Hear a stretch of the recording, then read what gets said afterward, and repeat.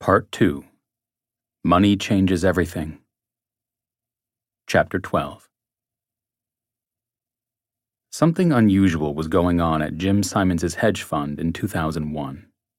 Profits were piling up as Renaissance began digesting new kinds of information. The team collected every trade order, including those that hadn't been completed, along with annual and quarterly earnings reports, records of stock trades by corporate executives, government reports, and economic predictions and papers. Simons wanted more. "Can we do anything with news flashes?" he asked in a group meeting. Soon, researchers were tracking newspaper and newswire stories, internet posts, and more obscure data, such as offshore insurance claims, racing to get their hands on pretty much any information that could be quantified and scrutinized for its predictive value.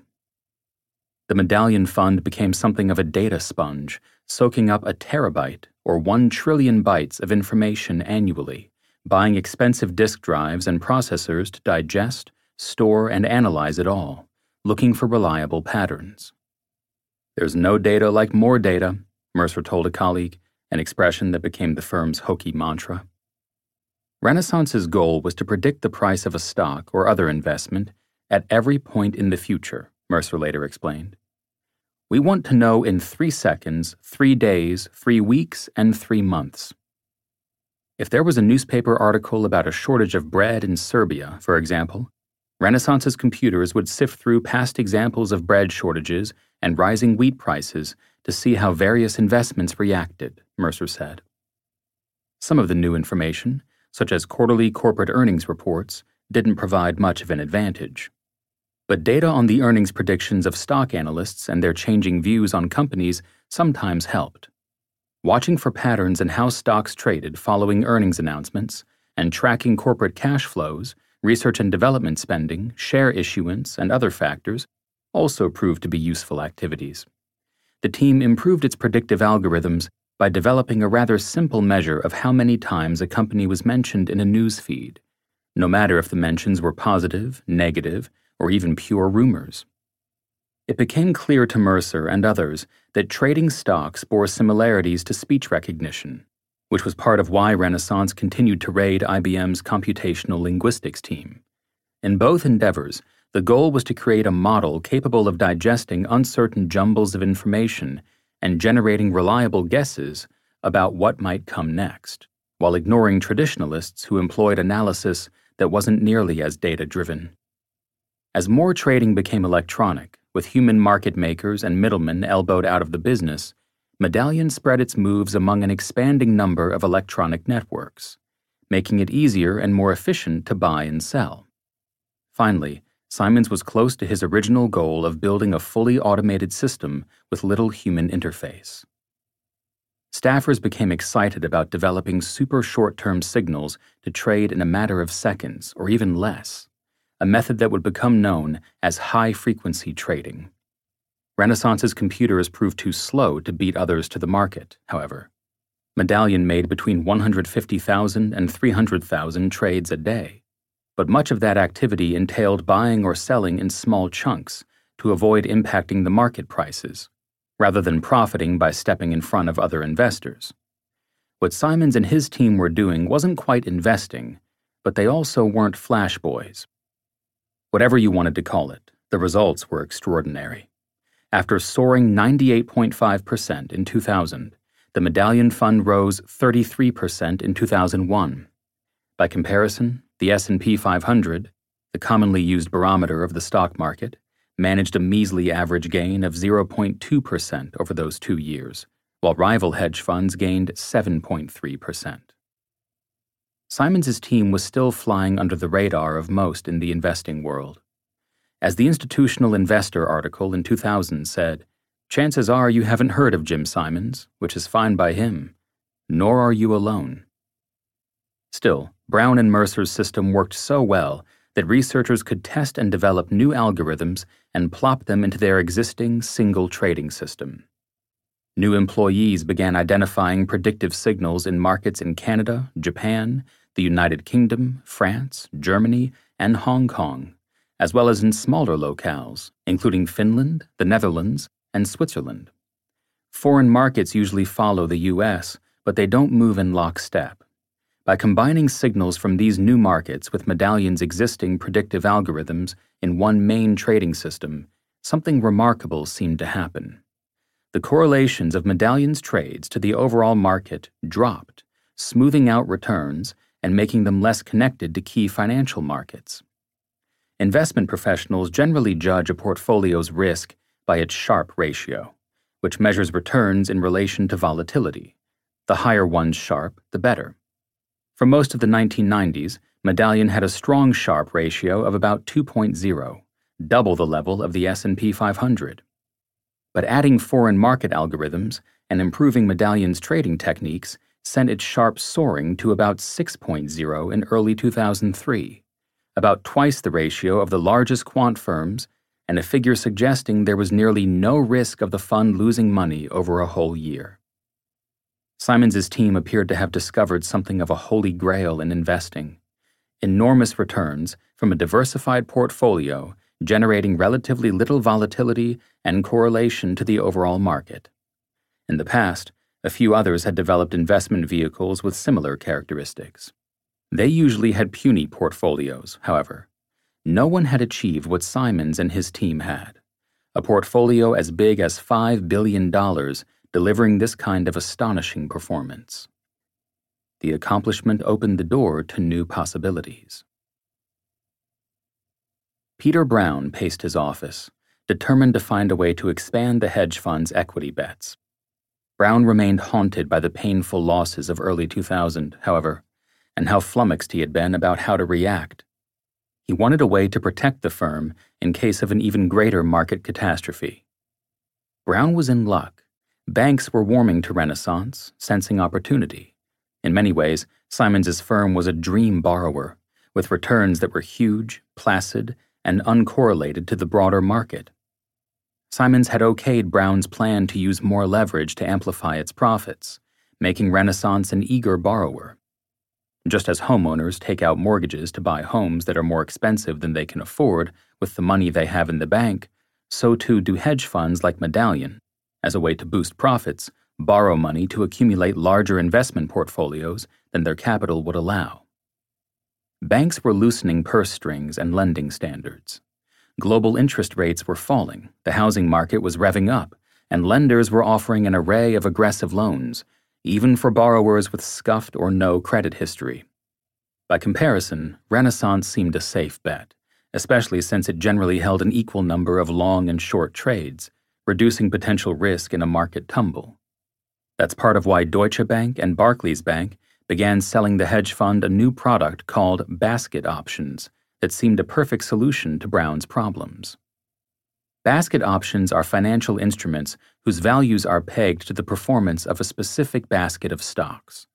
While most options are valued based on an individual stock or financial instrument, basket options are linked to a group of shares. If these underlying stocks rise, the value of the option goes up. It's like owning the shares without actually doing so.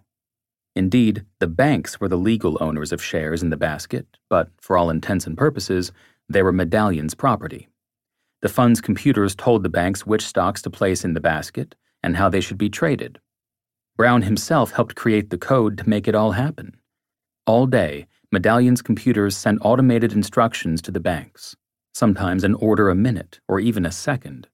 After a year or so, Medallion exercised its options, claiming whatever returns the shares generated, less some related costs. The basket options were a crafty way to supercharge Medallion's returns. Brokerage and other restrictions place limits on how much a hedge fund can borrow through more traditional loans, but the options gave Medallion the ability to borrow significantly more than it otherwise was allowed to. Competitors generally had about $7 of financial instruments for each dollar of cash. By contrast, Medallion's option strategy allowed it to have $12.50 worth of financial instruments for every dollar of cash, making it easier to trounce the rivals, assuming it could keep finding profitable trades. When Medallion spied especially juicy opportunities, such as during a 2002 market downturn, the fund could boost its leverage, holding close to $20 of assets for each dollar of cash, effectively placing the portfolio on steroids. In 2002, Medallion managed over $5 billion, but it controlled more than $60 billion of investment positions, thanks in part to the options helping the funds score a gain of 25.8% despite a tough year for the broader market. The S&P 500 lost 22.1% in 2002, a year marked by the bankruptcies of internet companies and reverberations from the collapse of the trading and energy company Enron and the telecommunications giant WorldCom. The options also were a way of shifting enormous risk from Renaissance to the banks.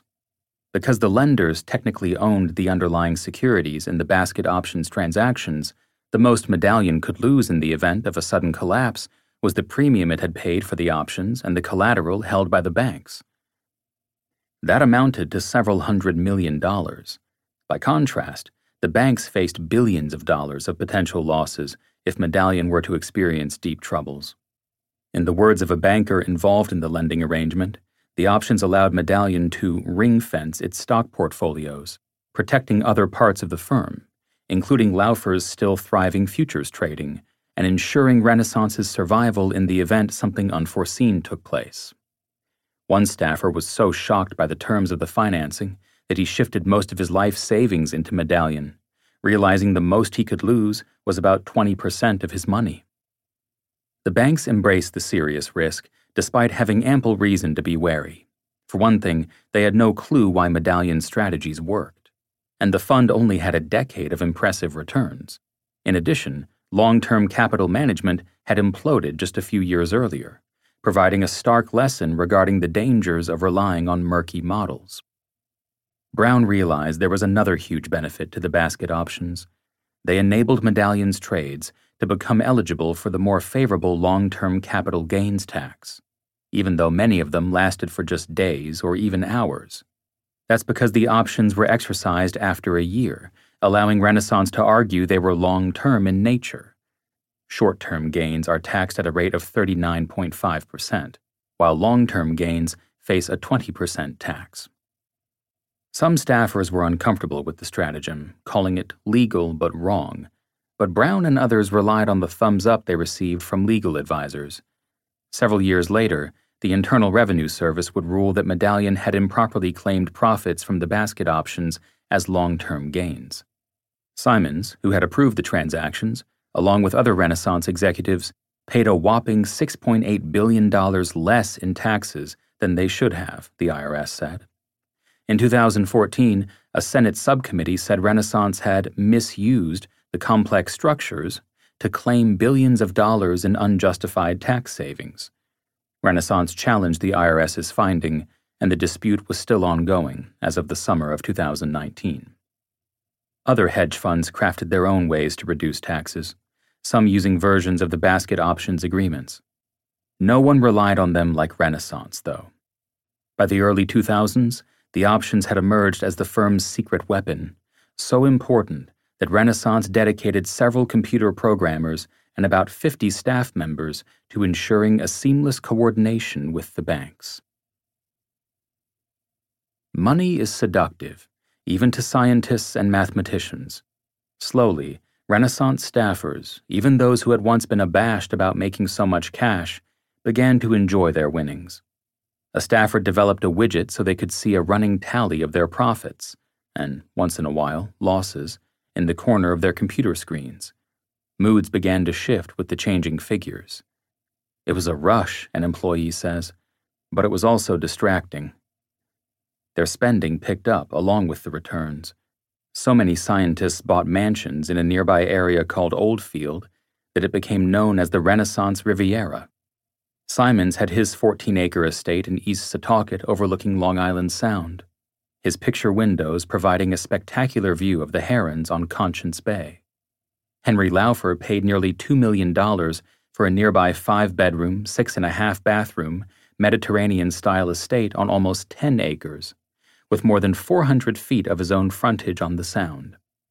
Laufer spent another $800,000 to buy an adjacent 2.6-acre parcel, combining them into a mega property.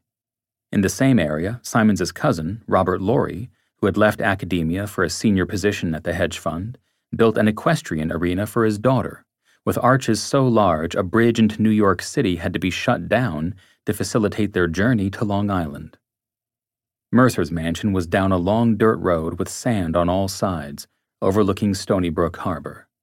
He and Diana decorated their living room with full-length portraits of their daughters, Heather Sue, Rebecca, and Genji. When the family hosted Heather Sue's blowout wedding, guests gawked at the colossal water fountain and gorgeous rose garden, while stepping around thousands of dead bugs killed for their comfort on the eve of the event. There were so many pictures and videos of Bob and Heather Sue, some guests joked they weren't sure who the groom was. Porsches, Mercedes, and other upscale cars took up more space in Renaissance's parking lot, though Tauruses and Camrys still abounded. Some executives even took helicopters to dinner in New York City. In the lunchroom, someone affixed a number to an office refrigerator, the percentage of his compensation's most recent annual gain. When it fell, he told friends, he was going to quit. One day, as a few researchers sat around complaining about all the taxes they were paying, Simons walked past, a frown quickly forming on his face. "If you didn't make so much money, you wouldn't pay so much in taxes," Simons said, before wandering away. They were getting so wealthy, researchers and others were paid millions or even tens of millions of dollars each year, and they were making just as much from their investments in Medallion, that some felt a need to justify the gains. The Renaissance staff was largely former academics, after all, and some couldn't help question the outsized compensation. Do I deserve all this money? Most employees concluded that their heavy trading was adding to the market's liquidity, or the ability of investors to get in and out of positions easily, helping the financial system, though that argument was a bit of a stretch since it wasn't clear how much overall impact Renaissance was having. Others committed to giving their money away after they had built a sufficient treasure chest, while trying not to focus on how their expanding profits necessarily meant dentists and other investors were losing from their trades. There was an internal struggle, says Glenn Whitney, the senior executive who helped facilitate the firm's research. Brown had mixed feelings about his own accumulating riches. He had long battled anxieties about money, colleagues said, so he relished the big bucks. But Brown tried to shield his children from the magnitude of his wealth, driving a Prius and sometimes wearing clothing with holes. His wife, who had taken a job as a scientist at a foundation dedicated to reducing the threat from nuclear weapons, rarely spent money on herself. Still, it became hard to mask the money. Colleagues shared a story that once, when the Brown family visited Mercer's mansion, Brown's son, then in grade school, got a look at the scale of the Mercer home and turned to his father, a look of confusion on his face. "Dad, don't you and Bob do the same thing?" As their stock trading business thrived, Brown and Mercer assumed greater influence at the firm, while Laufer's power waned. The two groups seemed to operate at entirely different levels of urgency, just like their leaders. Laufer remained calm and measured, no matter the market. Members of his team came in, drank a cup of coffee or two, perused the Financial Times, and got to work. Their software was a bit clunky at times, unable to quickly test and implement trade ideas, or discover lots of new relationships and patterns, but the returns remained strong, even if they were stagnating. Laufer's gang never fully understood why Simons needed to grow the fund anyway. They were all making millions of dollars each year, so what was the big problem? Brown and Mercer's staffers often spent the night programming their computers, competing to see who could stay in the office longest, then rushing back in the morning to see how effective their changes had been. If Brown was going to push himself all day and sleep by his computer keyboard at night, his underlings felt the need to keep up. Brown disparaged his researchers, developing demeaning nicknames for everyone in the group, other than Mercer, and prodded each for even greater effort. But his staffers developed a certain pride in knowing they could handle his insults, and they assumed he mostly used them as motivational tools. Brown himself often looked pained, as if he wore the weight of the world on his shoulders, suggesting he cared as much as anyone about the work. He also could be exuberant and entertaining. A huge fan of Candide, Brown liked to sprinkle references to the French satire in his presentations, making staffers chuckle. Quietly, The team worked on a souped-up trading model capable of replacing the one used by the futures team. When they presented it to Simons, he was unhappy they had built their model in secret, but he agreed it should replace the one Laufer's team was using. By 2003, the profits of Brown and Mercer's stock trading group were twice those of Laufer's futures team, a remarkable shift in just a few years. Rewarding his ascending stars, Simons announced that Brown and Mercer would become executive vice presidents of the entire firm, co-managing all of Renaissance's trading, research, and technical activities. Once, Laufer had seemed Simons's obvious heir apparent. Now he was given the title of chief scientist and tasked with dealing with the firm's problem areas, among other things. Brown and Mercer were the firm's future. Laufer was its past. Over a lunch of cheeseburgers at Billy's 1890, a wood-paneled saloon in nearby Port Jefferson, Simons told Brown and Mercer he was thinking about retiring. "You'll take over," Simons told them, saying he wanted them to become co-CEOs. As word leaked out, some employees began to panic. Brown's team could handle his invective, but others couldn't stand the guy. Once, on the phone with an employee in the New York office, where Renaissance handled its accounting and investors' relations duties, Brown lashed out in irritation. "You're just stupid." As for Mercer, while he continued to have regular conversations with Brown, he rarely said anything in group settings. When he did, it often was to inflame. Mercer had long enjoyed debating underlings. Now he appeared to be outright provoking them, usually while in the Renaissance lunchroom. Often, Mercer zeroed in on left-leaning colleagues, chiefly Nick Patterson, a habit staffers began to refer to as Nick-baiting. Patterson generally enjoyed the back and forth. Sometimes it went a bit overboard, though. One day, Mercer insisted to Patterson that climate change worries were overblown, handing him a research paper written by a biochemist named Arthur Robinson and some others. Patterson took the paper home and studied it. It turned out Robinson was also a sheep rancher who co-founded a project to stockpile and then analyze thousands of vials of urine to improve our health, our happiness, and prosperity, and even the academic performance of our children in school. After reading the paper, Patterson sent Mercer a note that it was probably false and certainly politically illiterate. Mercer never responded. Mercer especially liked quantifying things, as if the only way to measure accomplishments, costs, and much else in society was through numbers, usually dollars and cents. "Why do we need more than fines to punish people?" he asked Whitney, the senior computer executive, who Mercer also enjoyed baiting. "What are you talking about?" Whitney responded. Some of Mercer's comments were downright abhorrent. Once, Magerman recalls, Mercer tried to quantify how much money the government spent on African Americans in criminal prosecution, schooling, welfare payments, and more, and whether the money could be used instead to encourage a return to Africa. Mercer later denied making the comment. Oddly, Mercer was a scientist who demanded robust arguments and definitive proof at the office, but he relied on flimsy data when it came to his personal views. One day, Mercer brought in research that purported to show that exposure to radiation had extended the lives of those living outside Hiroshima and Nagasaki in the years after the U.S. dropped atomic bombs on the cities, suggesting to him that nuclear war wasn't nearly as worrisome as widely assumed. The paper struck the researchers as unconvincing pseudoscience.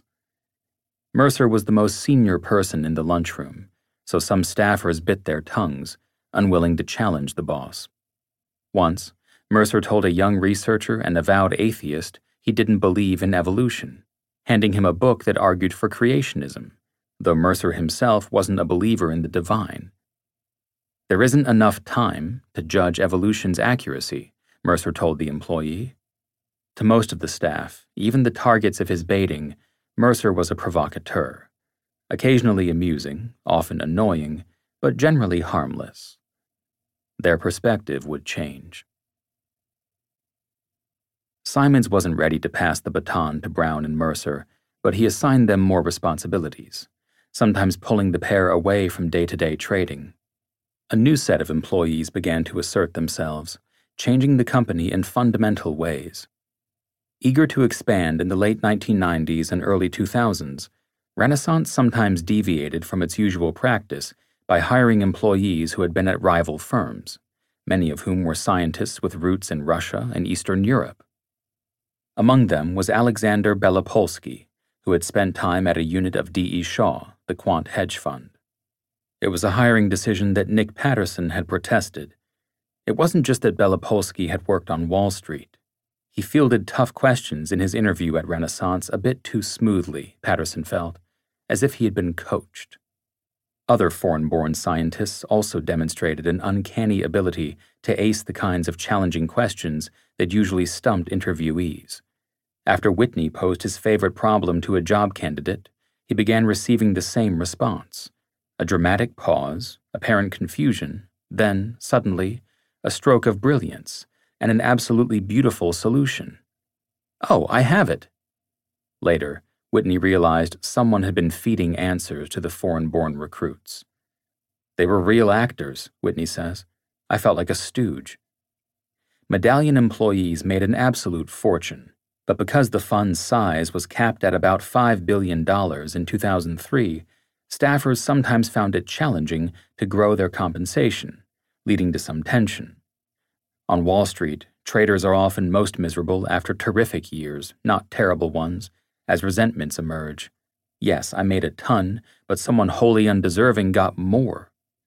At Renaissance, some of the newcomers launched whisper campaigns against well-paid colleagues, including Peter Weinberger, a legendary computer scientist.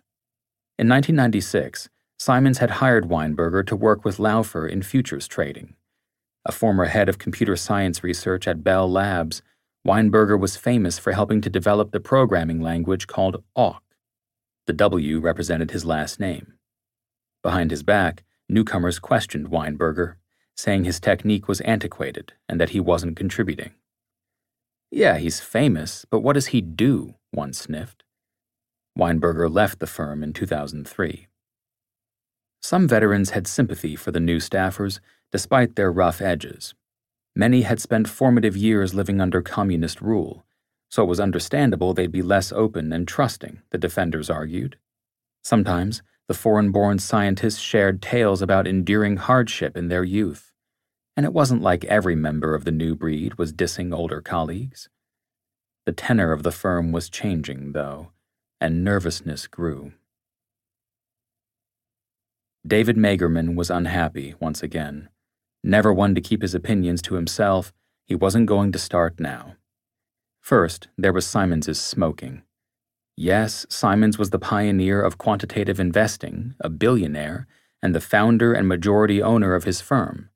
But come on, enough with the smoking. Magerman felt it was exacerbating his asthma, leaving him coughing after meetings. He was determined to do something about it. "This is too much." "Jim, I called Human Resources to file an OSHA complaint," Magerman told Simons one day, referring to the federal agency governing workplace violations.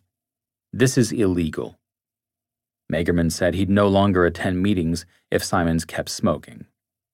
Simons got the message and purchased a machine that sucked cigarette smoke from the air, which was enough to get Magerman to end his mini boycott. Simons still employed a few old-school traders, something else that bothered Magerman. Simons believed in computer trading, but he didn't entirely trust an automated system in unstable markets, a stance Magerman couldn't understand. Sometimes, Magerman threw things to express his irritation, usually cans of Diet Coke, once a computer monitor.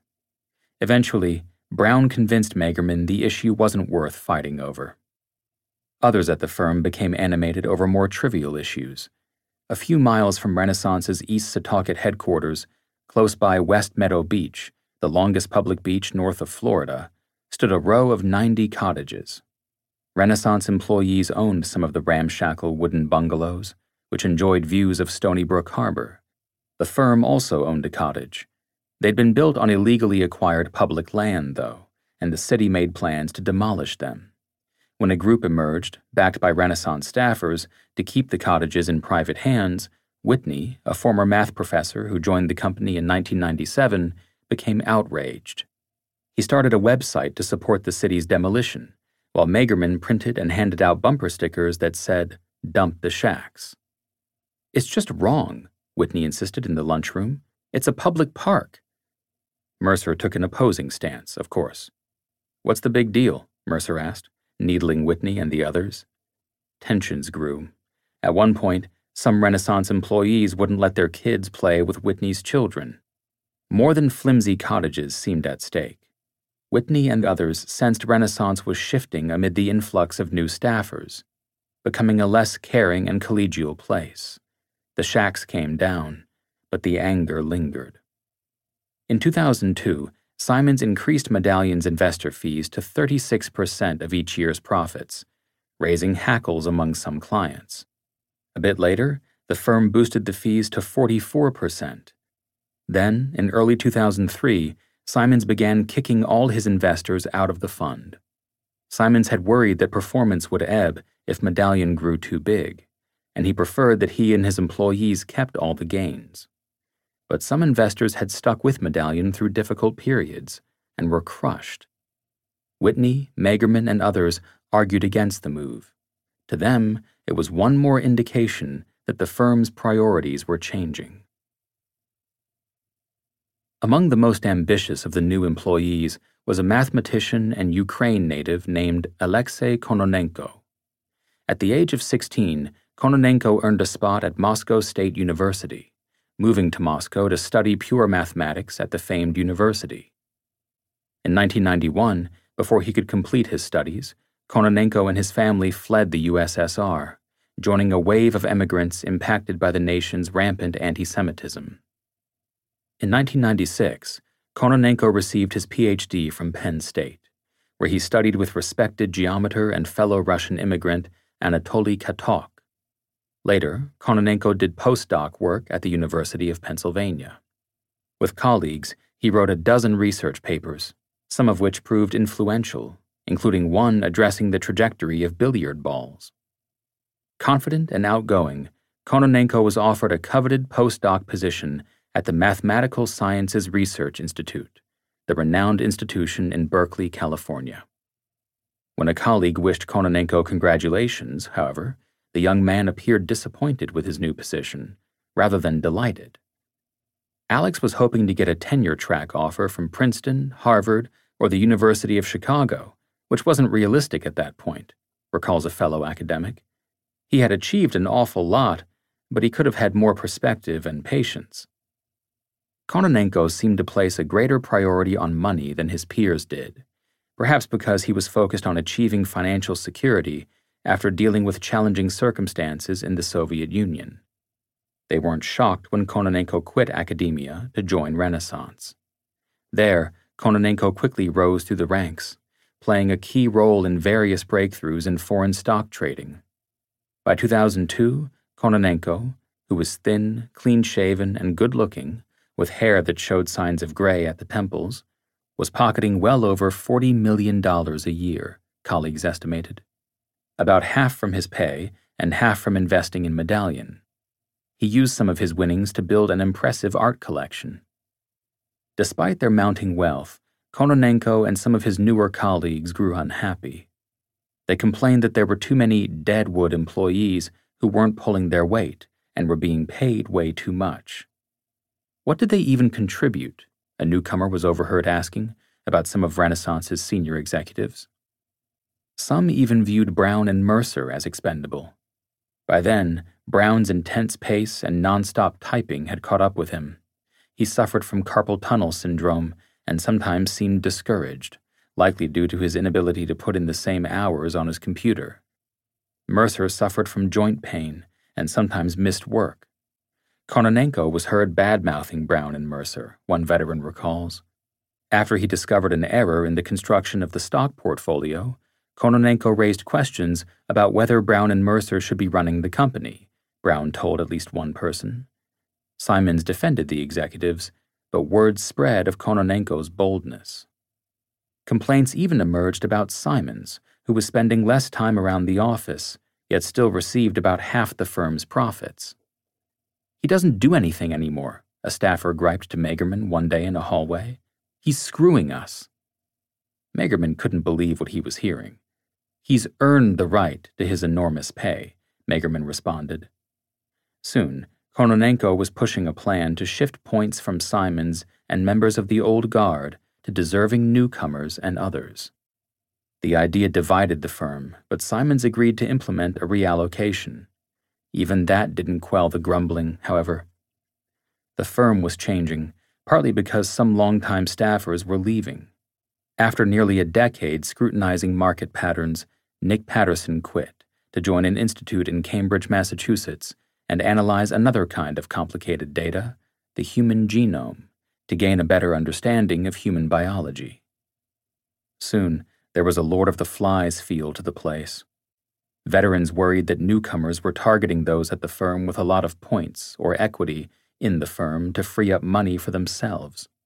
Some of the Eastern Europeans liked to stay late at the office, charging the company for dinner, while discussing why Simons and others were paid too much, employees say.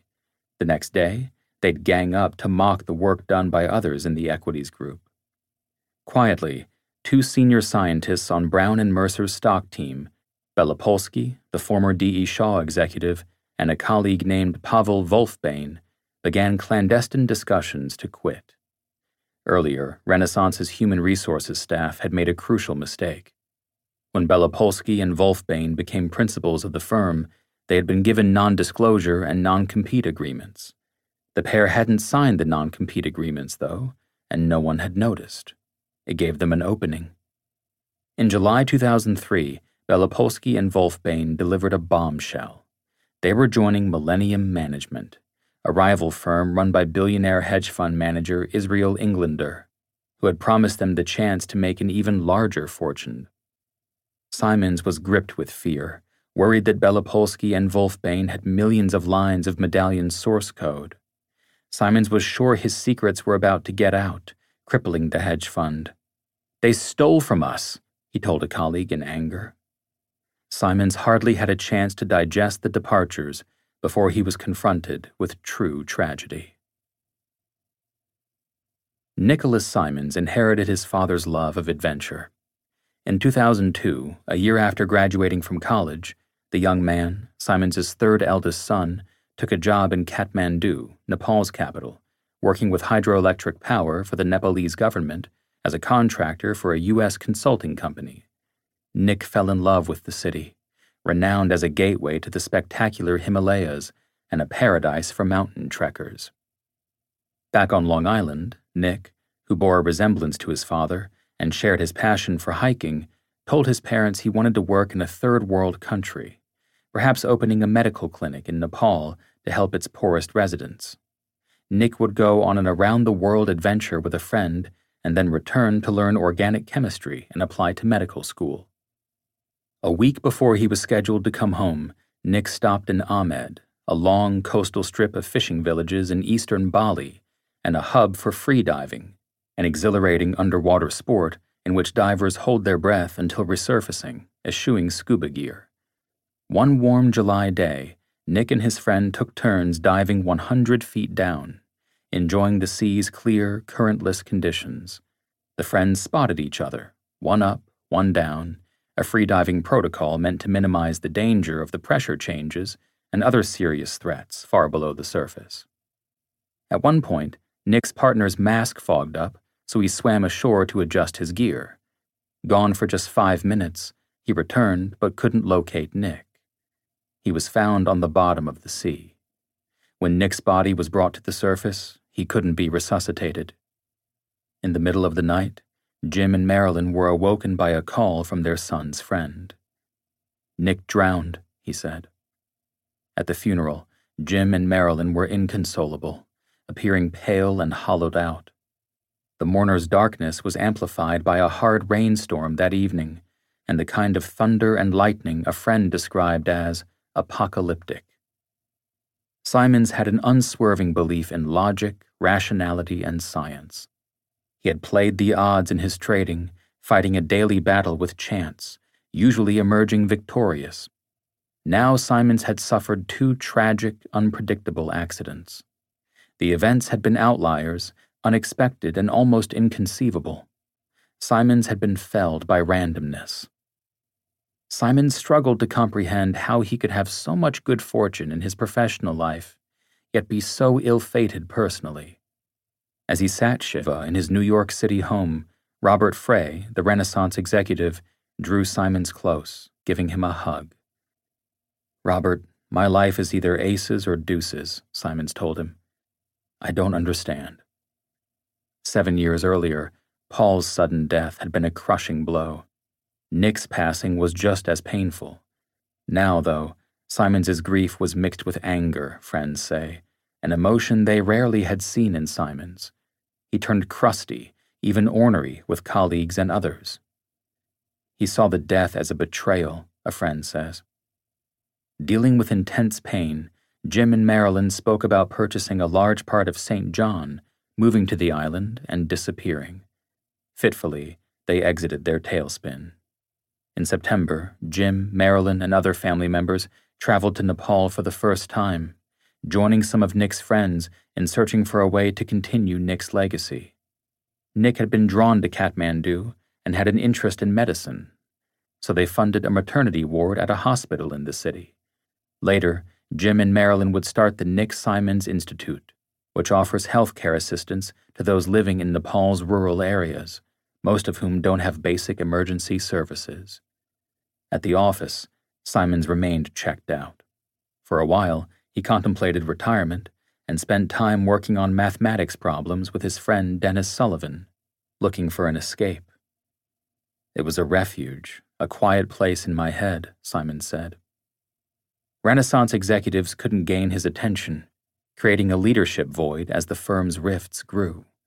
Long simmering tensions were about to burst to the surface. Brown and Mercer walked through the front door of Simons's home, claiming seats on one side of a long, formal dining room table. Magerman, Whitney, and others joined a bit later, grabbing spots around the table, with Simons pulling up a chair at the head. It was the spring of 2004, and 13 of Renaissance's top executives were meeting for dinner at Simons's 22-acre estate in East Setauket, Long Island. None of the group really wanted to be there that evening, but they had to decide what to do about Alexei Kononenko. By then, Kononenko's behavior had become a true distraction. He regularly ignored assignments from Brown and Mercer. When they scheduled a meeting to discuss his uncooperative behavior, Kononenko didn't show up. Someone close to Kononenko disputes how he and his actions have been portrayed by others who worked with him. Simons and the others were in a difficult bind, though. If they fired or reprimanded Kononenko and the half-dozen colleagues he directed, the group was liable to bolt, just like Belopolsky and Wolfbane.